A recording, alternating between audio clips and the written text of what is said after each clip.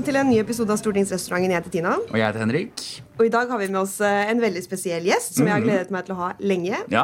Marit Arnstad, velkommen til oss. Takk for det. Og jeg har jo gledet meg veldig til å ha deg, for jeg har sagt dette til deg før, men du er jo mitt største politiske forbilde. Nei, det er så hyggelig å høre, altså. Wow. Takk skal du ha, Så Tina. er det tegn i tiden, da. Senterpartiet gjør det så bra om dagen. Ja. Alle skal liksom smiske med Senterpartiet. Dette er en del av vår overordnede valgstrategi. Nei, men Marit, du sitter jo i komiteen min, og det er jo sånn jeg har lært deg å kjenne. Men du var jo ikke der fra starten av, for du startet jo denne perioden i en annen komité. Ja, jeg startet en næring som komitéleder, men så endret vi litt i partiledelsen og sånn, og så ble jeg parlamentarisk leder da, i stedet. Og da gikk du til energi og miljø, fordi hvorfor det? Det er enklere, eller hva? Nei, først og fremst for at du ikke kan være komitéleder når du er parlamentarisk leder, for det har ikke for mye jobb. Og så var det jo mange andre i vår gruppe som også hadde lyst til å være komiteledere, så vi prøver jo å fordele verv og mulighetene til å markere seg, rett og slett. Ja. Men det er jo et felt du kjenner litt fra før, for du har jo også vært statsråd på det feltet. Ja, det var jeg. Jeg var statsråd i Olje- og energidepartementet fra 1997 til 2000. Vi var nemlig inne på Wikipedia og så på hva du har gjort, og det er ikke noe småtteri. Det var en ganske intensiv periode, faktisk. Det var det. Ja. Periode sier du fra... Ja, altså fra 97 til 2000. Ja, men du har jo vært statsråd etter det også. Du har jo vært ute og holdt på. Men jeg tror nesten bestandig at den første perioden din som statsråd, den sitter så sterkt igjen. Ja. For det er en så stor omveltning når du kommer inn i en regjering og i en statsrådsstol. Så det som skjedde da sitter sterkere igjen enn det når du var statsråd senere. Da. Men husker du det fortsatt veldig godt den dagen du fikk den telefonen og ble spurt om du ville gjøre dette? Ja, det husker jeg veldig godt. Fordi at det er jo, altså Norge så er jo sånn at det er statsministeren som ringer, men vi vet jo alle ihop at før statsministeren ringer, så ringer partilederen din når det er koalisjonsregjeringen, og forbereder deg på det. Så jeg husker jo først og fremst at Anne Lanstein ringte meg da. Sa du ja med en gang, eller? Vet Sa du ja i hodet? Nei, altså først så sa jeg til han, kan ikke jeg få lov å bli statssekretær på statsministerens kontor i stedet da? Men så sa han, nei, det får du ikke. Du skal bli statsråd. Ja, så ble det da. På et felt som jeg ikke hadde noe særlig erfaring med tidligere. Tenkte du ikke sånn, herregud, hvordan skal det gå? Jo, jeg gjorde det. Så jeg husker jeg satt sammen med min mor på Palmehaven den kvelden etter vi var på Slottet. Og så sa jeg, hva er det jeg har gjort? Hva er det jeg har begitt meg ut på? men det var jo et veldig artig felt å være statsråd, ja. Særlig på det tidspunktet, for da var vi jo en litt sånn stormakt på det området. Nest største eksportøren av olje og gass. Russland var en smågutt sammenlignet med Norge. De skiftet for øvrig også oljeminister hvert halvår under Jeltsin, så det var egentlig ganske interessant å være norsk oljeminister på den tida. Men hvor mye tid fikk du til å sette deg inn i ting? Var det sånn fullt kjør med en gang, eller blir du skikkelig grundig opplært når du kommer inn med litt sånn blanke ark i en sånn rolle? Jeg tror alle får en grundig opplæring. Jeg tror norske embetsverket er ganske flink på det, og på en måte gi deg et godt overblikk. Samtidig som jeg sier at det første halvåret var helt hinsides når det gjaldt jobb, for da brukte jeg veldig mye tid på å prøve å sette meg inn i fagfeltet, lese meg opp og snakke med partifolk. Jeg husker jeg snakket med mye partifolk som jo har bakgrunn på det feltet. Og så opplever du at de tar kontroll over kalenderen din. Ja, vet du, det er bestandig sånn, jeg har bestandig vært sånn dualistisk i forhold til det når du er statsråd, da, for at det ligger en litt sånn ufrihet i det at folk tar styringen over dagen din, altså, og bare plotter inn møter og alt mulig rart. Og så blir jeg så lei av å bli kjørt i bil bestandig og aldri få lov å gå eller å ta trikken. Det synes jeg faktisk er kjedelig. Det er litt ufritt, synes jeg da. Ja. Det var jo det, jeg så Trump også klagde jo på det nå, at han synes det var så kjedelig at de ikke kunne kjøre bil. Uten noen sammenheng for øvrig. Nei, for all del. Ja, det var ikke det. Ja. Neida, du er ikke der, men... Jeg er ganske sikker på at for Trump så handlet nok hele valgkampen egentlig om å om å vinne fighten. Men det som kommer etterpå, det tror jeg kommer til å kjede den i større og større grad. Det begynner jo å synes allerede, egentlig. Ja, gjør det. Men det er jo, vi også googlet noen bilder av deg fra den tiden du var statsråd, og det er jo særlig ett bilde som er veldig fascinerende fra den tiden, og det er fra Saudi-Arabia, med deg med den lille sønnen din på armen. Og fortell en historie, og så skjedde det der. Ja, altså, I løpet av min periode som statsråd så faller jo oljeprisen i Norge ned til $10 fatet. Og det var svært alvorlig for norsk oljeservice og leverandørindustri.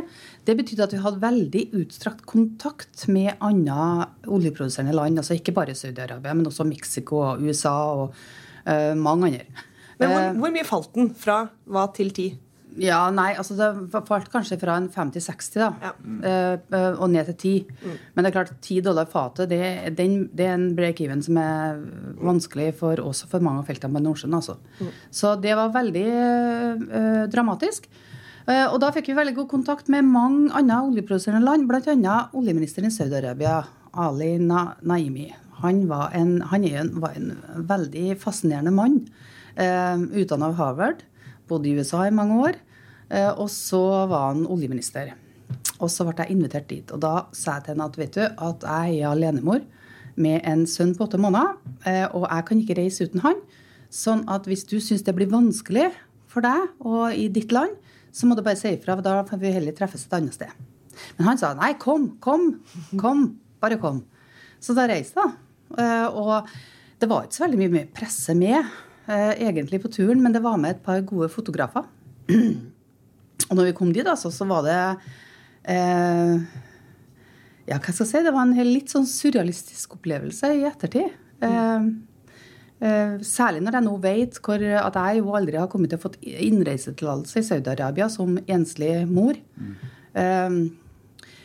Men når jeg kom dit, så ble jeg behandlet som en dronning. Altså, August, han gikk jo fra fang til fang. Altså, saudiarabiske menn, de jo helt fantastisk glad i unger. Så han hadde jo det time of the life, han altså. Men det var litt vanskelig med meg, fordi at som oljeminister i Norge, så får du jo tilgang til alt. Men de her saudiarabiske avisene som dekket besøket mitt, de visste ikke hva de skulle gjøre, fordi de hadde jo aldri trykt et bilde av en kvinne i avisa tidligere, uten nikab. Så det synes de var rart. Og så husker jeg at vi var på besøk til kronprinsen, senere kongen. Og så husker jeg min ekspedisjonssjef Tore Sandvold, når vi satt ute og ventet, så sa Tore Sandvold, ja, er det ofte de har besøk av kvinner da? Og da sa han adjutanten, eller hva var det? Nei, vi prøver så godt vi kan å unngå det. Nei.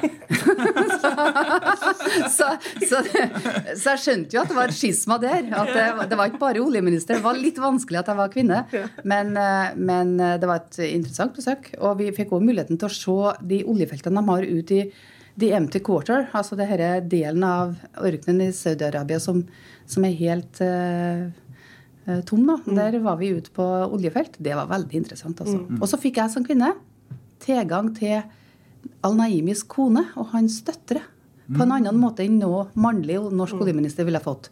Så jeg satt og drakk te med gutta på gulvet i de nomadeteltene, og så 2 timer etterpå så satt jeg sammen med kona og døtrene til Naimi og en del andre kvinner og diskuterte litt med dem om hvordan deres hverdag var. Så gøy. Det var artig. Ja. Så de bildene som ble tatt, de har aldri vært på trykk i Saudi-Arabia da? Jeg tror ikke det, nei.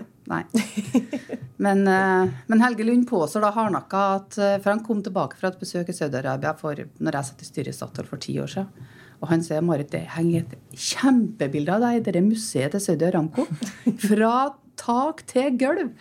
Du som springer i ørkenen.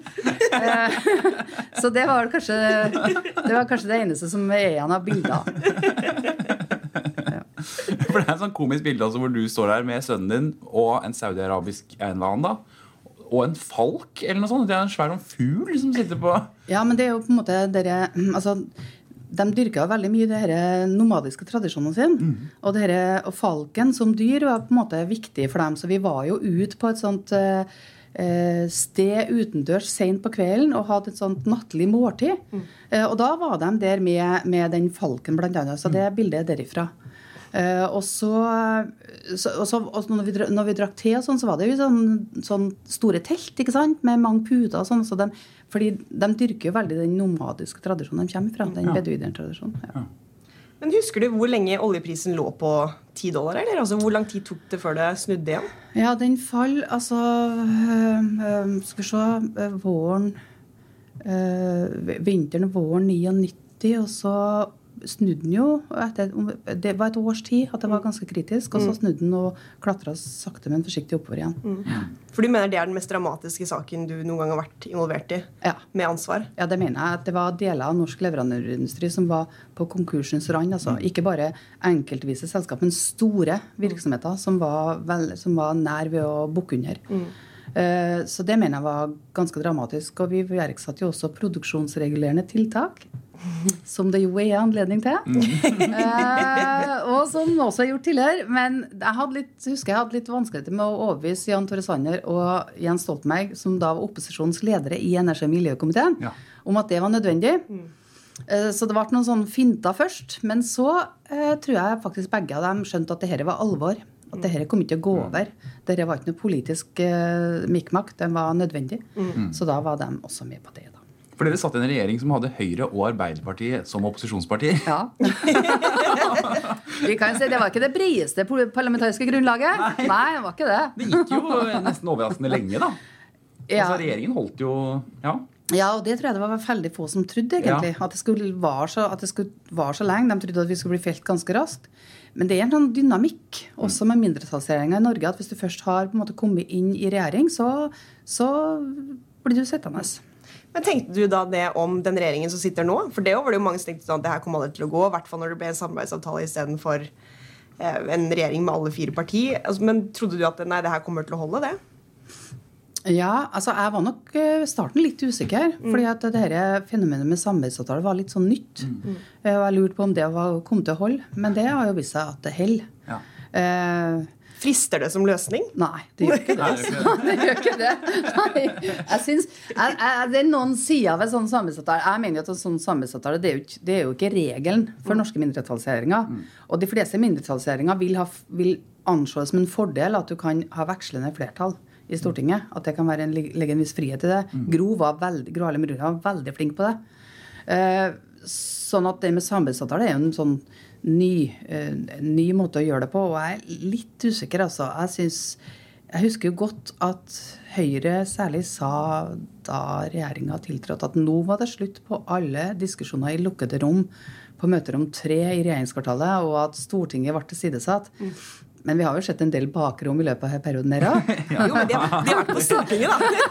Og de bakrommene der, de tror jeg har blitt litt tightere nettopp på grunn av en sånn samarbeidsavtale som du må gå gjennom. Pluss at jeg som opposisjonsparti så har jeg ikke villet la meg binde av en samarbeidsavtale. Jeg har ikke villet gjort det hvis jeg var venstreslikere. Men det her burde du egentlig visst, men da dere dannet sentrumsregjeringen, altså KrF, Venstre og Senterpartiet, det var Høyre og FrP som innsatte den regjeringen, eller? For dere hadde ikke noen avtale med Stortinget i det hele tatt? Nei, det var jo egentlig Torbjørn Jagland som stilte et ultimatum i valget i 97 og sa at får jeg 36,9 så går jeg av. Og da gikk han av.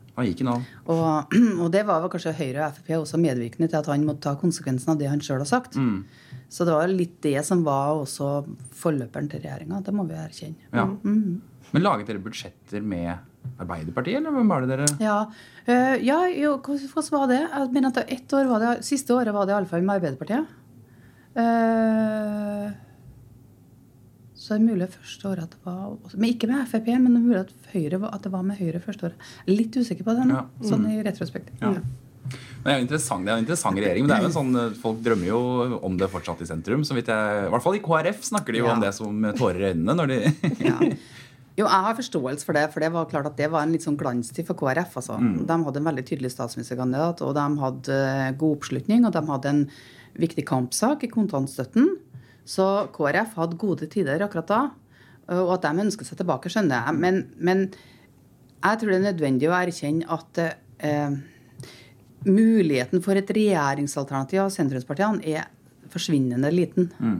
Det betyr jo ikke at ikke sentrumspartiene har noe politisk arvegods som vi har til felles, og som nesten bestandig står der, og som av og til slår veldig sterkt igjennom i de politiske debattene.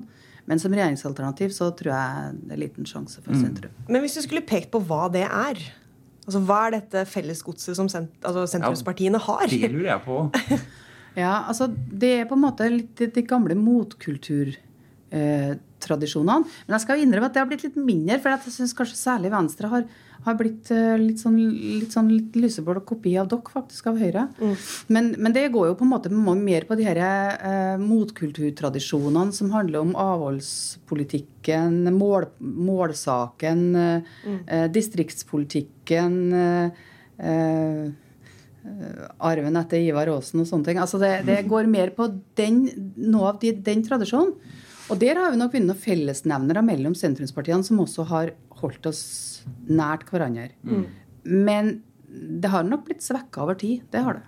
Men jeg tror jo at et stort Senterparti, som vi ser nå, igjen blåser et liv i det, da. Altså se på landsmøtet til KrF som var nå også. Altså, det er jo tegn til at man legger seg jo etter dere, da. Veldig mange gjør jo det nå. Ja, men noe av det som overrasket meg mest når jeg kom tilbake på Stortinget i 2013, det var jo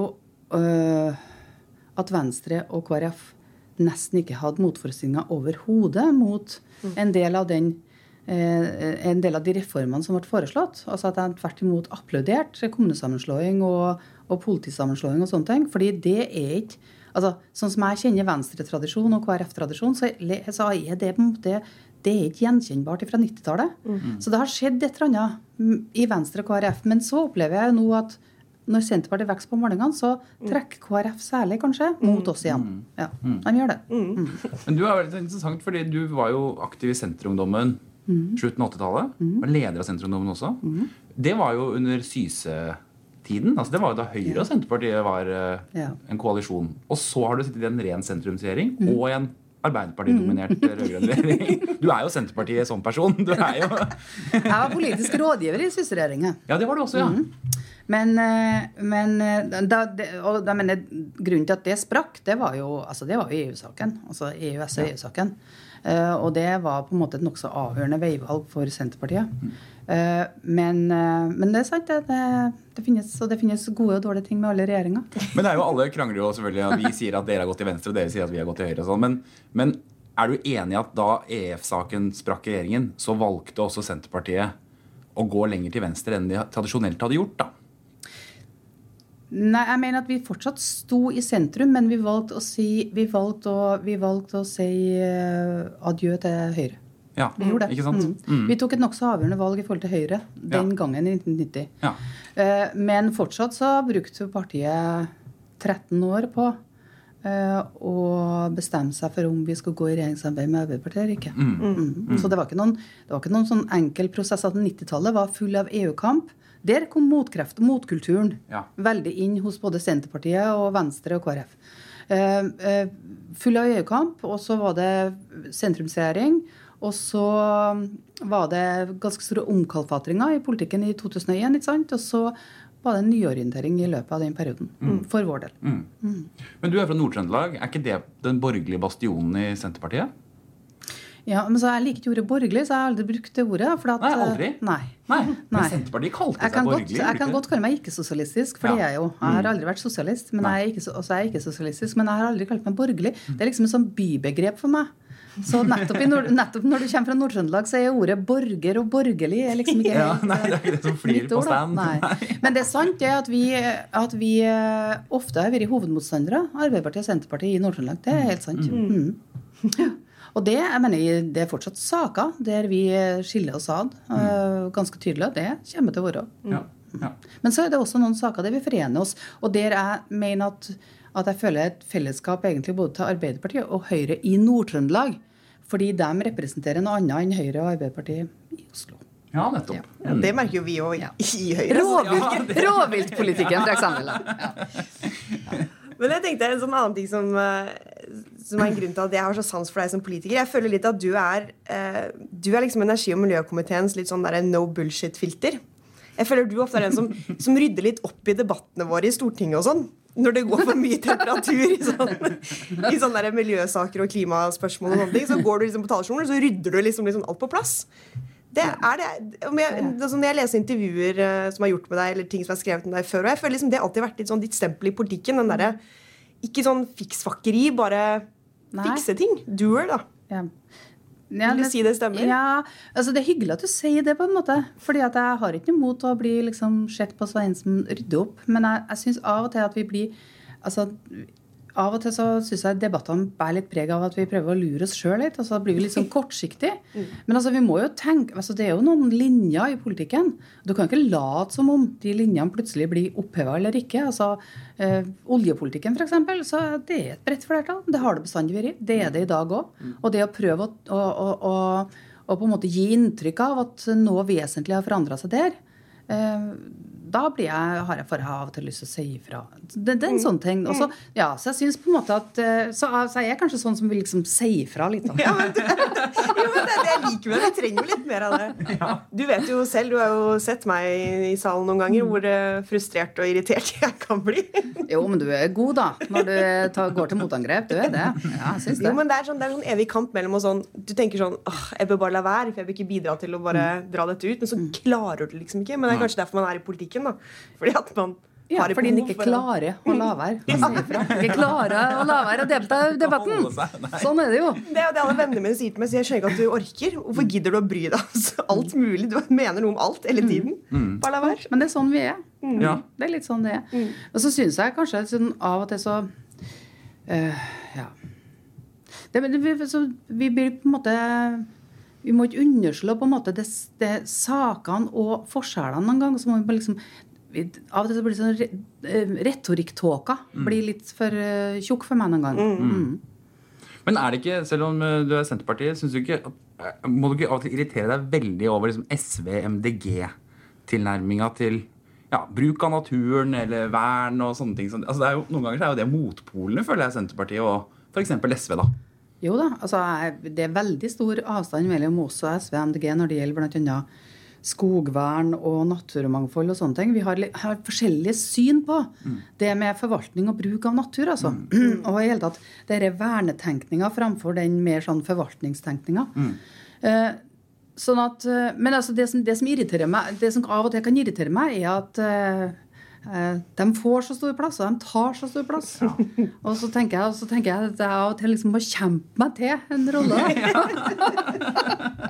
Men du vet, så jeg husker, nå stod vi på gangen etter noe sånn møte for et par uker siden, og da står liksom gutta boys der, sant? Rasmus og Heikki og Ola Elvestuen, og så meg da. Og da føler jeg liksom at det blir meg alene mot røkla. Det føler jeg. Ja, vi deler veldig det. Jeg også tenker sånn, jeg og Henrik har jo ofte irritert oss. Vi har snakket mye om det, retorikken, og spesielt miljøbevegelsen, så mye plass det får. Da. Og at debatten foregår på et helt sånn rart nivå, som på en måte ikke er der debatten er. Nei, jeg er litt enig. Det er litt sånn metanivå. Og så synes jeg, så har jeg lagt merke til det, så jeg vet ikke om de så det her, altså, men nå har NRK hatt sånn serie med sånn rewilding, og i helga hadde jeg med sånn en kjempereportasje i nyhetene om en rumensk gjeter. Og det var helt tydelig at det hadde et overslag over til norsk rovviltpolitikk. Og det var fullstendig ukritisk. Ikke en kritisk kommentar. Og jeg satt bare og tenkte hele tiden, og hvilket lønnsnivå har nå den rumenske gjeteren der da?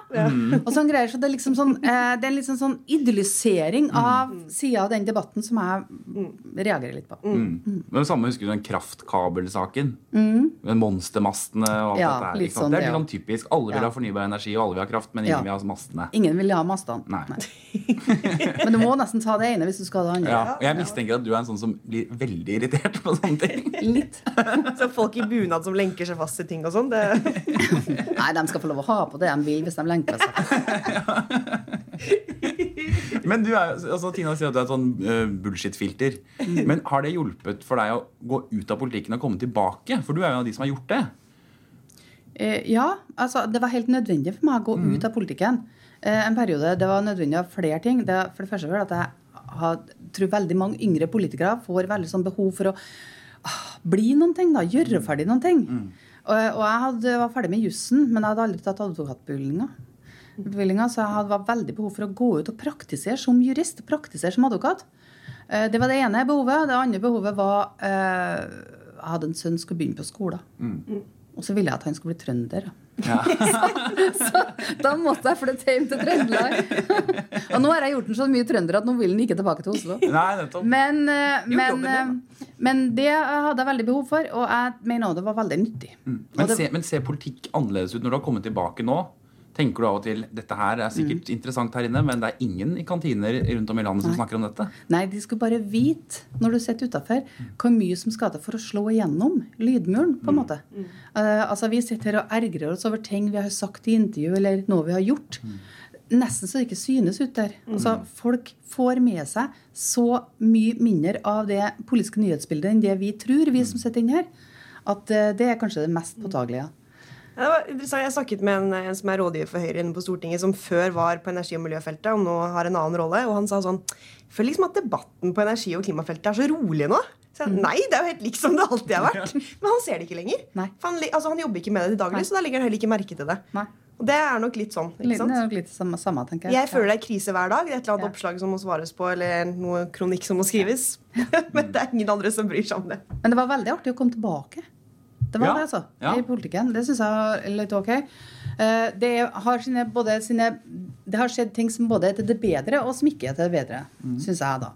Jeg synes det var veldig... Det en frihet i å drive med politikk. Altså det å på en måte det en privilegium å få lov å sitte på Stortinget og utforme litt din egen rolle, og få lov å selv bestemme en god del av hvordan hverdagen din skal være, og hvordan du skal utforme den der rollen du har. På andre siden så har Stortinget forandret seg litt da. Stortinget mindre kollegialt enn det var. Ja, det synes jeg, på en måte.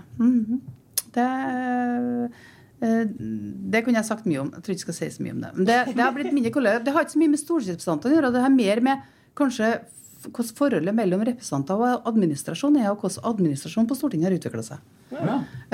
Det det ene. Og det andre at jeg synes jo at debatten har blitt hakket tøffere. Jeg synes det. Ja, synes det. Det mindre raus debatt, på en måte? At man kan si at det jo et poeng det, selv om det kommer fra noen andre? Ja, det mindre fliring. Ja. Det mindre raust. Og det mindre det at du kan si at et poeng kommer fra andre også. Men tror du det jo et resultat av sånn media har utviklet seg, og den offentlige debatten, og at dette henger litt sammen med at vi i dag kjemperedde for å si noe feil, og da tør du heller ikke være raus med andre, fordi da blir du tatt til inntekt for noe som kan brukes mot deg på et vis, da? Ja, jo, kanskje litt det. Og så jeg vet ikke, det var... Jeg synes, men det mulig også at det på en måte blir litt sånn retrospektiv og ikke helt sånn fair overfor dagens storting, men jeg synes liksom at det var flere individualister på en måte som tog så liksom gå opp og si ting og kanskje litt avklare ting og så kanskje også være litt humoristisk da, mer enn det du i dag. Det blir rommet for individualisme, rommet for profiler på Stortinget blir mindre og mindre. Ja. Og det har kanskje litt også med usikkerheten, redselen for å trå feil, ikke sant? Og det rommet du får for å utvikle. Tror du også at det det også litt broiler-problem? At det har blitt vanligere i norsk politikk, og at det er flere sånne som meg og Henrik på en måte, som kommer inn? Nei, det synes jeg sånn overdrivet problem. Altså jeg synes at i en periode så var det alt for lite unge folk på Stortinget. Så kan det godt være i perioder at det blir en overvekt av folk som yngre. Men jeg synes ikke at det rettferdig å si det at folk broilere fordi de kommer på Stortinget når de 25 eller 30. Altså. Og jeg synes ikke det rettferdig å si at folk broilere fordi de ikke har fullført utdanningen sin heller. Jeg tror at det må være greit også, at vi har både yngre og eldre folk på Stortinget. Men det mer den her muligheten til å liksom få lov å utfolde seg litt og vise frem sin egen person i Stortinget som kanskje har, det rommet har kanskje blitt mindre da. Tror du det kommer til å bli vanligere i norsk politikk at man går inn og ut av politikken, litt sånn som du gjorde i fremtiden? Det tror jeg. Men var det sånn før, at når du ga det den gangen, var det mange som sa sånn, ok, det det aldri igjen at vi kommer til å se Marit Arnstad i en politisk rolle? Ja, det var både og. Det var noen som sa det, at når du nå går ut, så har du ingen vei tilbake. Og så var det andre som sa det, ok da, du såpass ung at du kan alltid prøve deg på nytt igjen. Men, så det var litt blandet, men jeg tror at det flere som kommer til å gjøre det. Og veksle frem og tilbake mellom politikk og annen virksomhet. Problemet at det begrenser hvor mange ganger du kan gjøre det. Og så det begrenset hvor lenge du kan være borte fra politikken. Fordi du kan ikke være så lenge bort at du ikke lenger har en plattform, at det ikke på en måte at det er ingen som i valgdistriktet som vet hvem du for eksempel, at du ikke, Så jeg tror at hvis folk blir bort mer enn 2 perioder som jeg var, da tror jeg det mulig å komme tilbake. Var du bevisst på det når du kom tilbake? Tenkte du det nå eller aldri? Jeg hadde nok litt den tanken sånn når det begynte å nærme seg 2011-2012. Så hadde nok den tanken at hvis du skal tilbake til politikken nå, så er det snart på tide. Nå er jo dette en Høyre-podcast, men vi må jo gi deg anledningen til å si litt om hva er suksessen til Senterpartiet om dagen? Vi har jo snakket mye om, vi vet hva vi mener vi tror det er. Veldig arrogant og elitistisk selvfølgelig, men hva mener du? Hva tror du hva er det som skjer? Hva er greia? Nei, jeg vet ikke om jeg egentlig sånn helt på sparket kan gi en enkelt forklaring på det. For det første så må jeg si da, som partilederen min bestandig sier, og som vi på en måte skal si, nemlig at alt som skjer nå er målinger, det er ingen velgere som har stemt på noe som helst. Sånn så du vet det, ikke sant? Men jeg tror nok at regjeringen tok litt for mye Møllers tran når det gjaldt antallet reformer. Og jeg tror summen av de reformene som regjeringen nå foreslår, har skapt større reaksjoner enn regjeringen har tenkt. Det er ikke hver enkelt reform som nødvendigvis skaper, som på en måte blir for mye, men det er summen av reformene som blir for mye. Og så tror jeg mye av det ligger der. Mindre der enn det ligger i internasjonale forhold. Altså jeg ser at mange prøver å trekke liksom paralleller til ting som skjer internasjonalt. Det tror ikke jeg så mye på. Men jeg tror at velgerne også i Norge jakter på litt sånn andre ting, litt nye ting på en måte. I tillegg da, til at til det med reformpolitikken som jeg nevnte, så tror jeg også at i Norge at du ser at det er ikke sikkert du ved neste valg kommer til å være det trygge, stabile, det vante, det som har vært de siste 50 årene. Det kan hende at du er noe litt annet enn det. Og det har kanskje også Senterpartiet fanget litt opp av, men vi har nok først og fremst fanget opp motstand mot summen av de her reformene, som er mye sterkere enn regjeringen tror, og som handler ikke bare om hver enkelt sak, men som handler også om en følelse av at ting blir bestemt over hodet på deg, at ting blir, altså du får en sånn avmaktsfølelse over at ting bare skjer på den måten der. Det gjelder, for folk er opptatt av litt forskjellige ting i ulike deler av landet, merker jeg veldig da. Og den der oppgittheten i innlandet, den handler jo i stor grad om naturforvaltning og råvilt. Mens i mitt område så handler det mye om kommunereform. Andre plass igjen er det politisammenslåing og politisentralisering som er tematikk for mange. Men tror du ikke, altså, jeg kan være enig, vi har også snakket om dette, at det er kanskje mange trekker parallell til hva som skjer internasjonalt, og at dette er et eksempel på det i Norge. Vi er vel ikke helt sikre på det vi gjelder, men tror du ikke også at det er en viss grad av en sånn nostalgi også, som er litt styrende her? At det er noe med at i den tiden vi lever i nå, med altså, den teknologiske utviklingen, og alt som skjer så fort, da, at det også sprer seg litt sånn nostalgiønske. Så jeg ser mine egne foreldre sier ofte at det er litt alt var bedre før greia, da. Eller ting går så fort nå. Så er det en grad av det i det, eller tror du det bare er... Jeg tror at vi ønsker om nærhet, ja. Jeg tror at vi ønsker at du på en måte skal også holde fast ved noe som er velkjent, og også som føles trygt. Men om det er nostalgi, vet jeg ikke. Fordi at jeg tror også folk ser at hvis du på en måte bare lager en større enhet og sentraliserer, så kan du si at det bare betyr at det skal være færre rådhus, men de fleste skjønner at det også betyr at de skal få lengre reisevei, at de, hvis de henvender seg til et offentlig kontor, skal vente enda lenger på ting, og at det skal bli vanskeligere for dem å få utført en tjeneste. Og den følelsen er ikke nostalgi, det er en sånn ren pragmatisk følelse av hvordan er min hverdag, hvordan blir min hverdag. Og så tror jeg ikke at Høyre og FrP skal undervurdere at enhver type av sentralisering eller organisering i store enheter må medføre byråkratisering, og det skjer folk. Altså folk ser at det også medfører at det blir behov for et større byråkrati for å administrere og forvalte ting. Og det er mange som ikke synes det er særlig fornuftig. De synes det at ok da, kanskje var kontoret i vår kommune ikke av de største, og kanskje var det ikke spesialisert på alle områder og sånn. Men de gjorde jo den jobben de skulle gjøre på de brede oppgavene, på de grunnleggende oppgavene. Så hvorfor i alle dager skal alt jo på en måte gjøres større? For folk biter ikke på det at det ikke skal ha noen konsekvens for dem selv. De ser at det får det.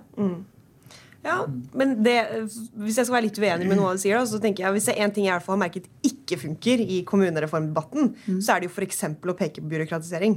Altså jeg pleier å si det at det er så mange enheter. Liksom, hvorfor skal vi ha så mye byråkrati på hver eneste lille knaus? Det er den ene tingen folk virkelig ikke bryr seg om. At det er mange folk som jobber der, eller at det er byråkratisk. Det biter liksom aldri som argument, da, føler jeg. Men hvis du for eksempel ser på politireformen, så mener jeg at den er et sånn typisk eksempel på det. Da. At desto mer du sentraliserer, så kommer også mer av ressursene til å forsvinne inn i direktoratet eller i spesialiserte organ. Altså, og folk de tenker som så, ok da, kanskje var ikke kontoret døgnåpent da. Kanskje var det ikke spesialisert på barnekriminalitet eller andre ting. Men hvorfor er det på en måte de mer grunnleggende tjenestene våre som liksom skal flyttes for at du skal etablere noen spesialiserte tjenester en annen plass? Og hvorfor skal vi på en måte ikke kunne henvende oss til lensmannen vår hvis vi ser at det er noe som vi mener kanskje burde ha vært forebygd i vårt nærområde, eller noe hverdagskriminalitet som vi har lyst til å tipse om? Og hvorfor... I den reformen så går ikke akkurat det ihop. I kommunereformen så er det sånn at jeg tror folk ser at kommunens fremste oppgave er ikke barnevern, og jeg tror folk kan tenke seg at ok, barnevernet det kan løses på et høyere nivå, men det grunnleggende kommunene gjør, det handler jo om eldreomsorgen, sykehjemsplassene og barnehagene og grunnskoler. Og uansett hvor mye snakker om barnevern og spesialiserte og psykologer i alle kommuner og jurister i alle kommuner, så vet folk utmerket godt hva som er de grunnleggende oppgavene i kommunen. Det kan bli spennende valgkamp dette her, altså. Ja. Nei, men veldig bra. Ja. Vi må vel nesten runde av, dessverre. Du skal jo i debatt. Jeg skal i debatt, yes. Og jeg hørte plinga nå. Ja, men da er det på tide. Veldig, veldig hyggelig at du tok deg tid. Setter veldig pris på det. Tusen takk skal du ha. Veldig trivelig å få lov å komme hit. Så får du gå og rydde opp i debatten i salen. Skru på bullshit-filteret. I her debatten skal jeg være ganske tilbakelent. Ja. Ok, ha det bra. Ha det.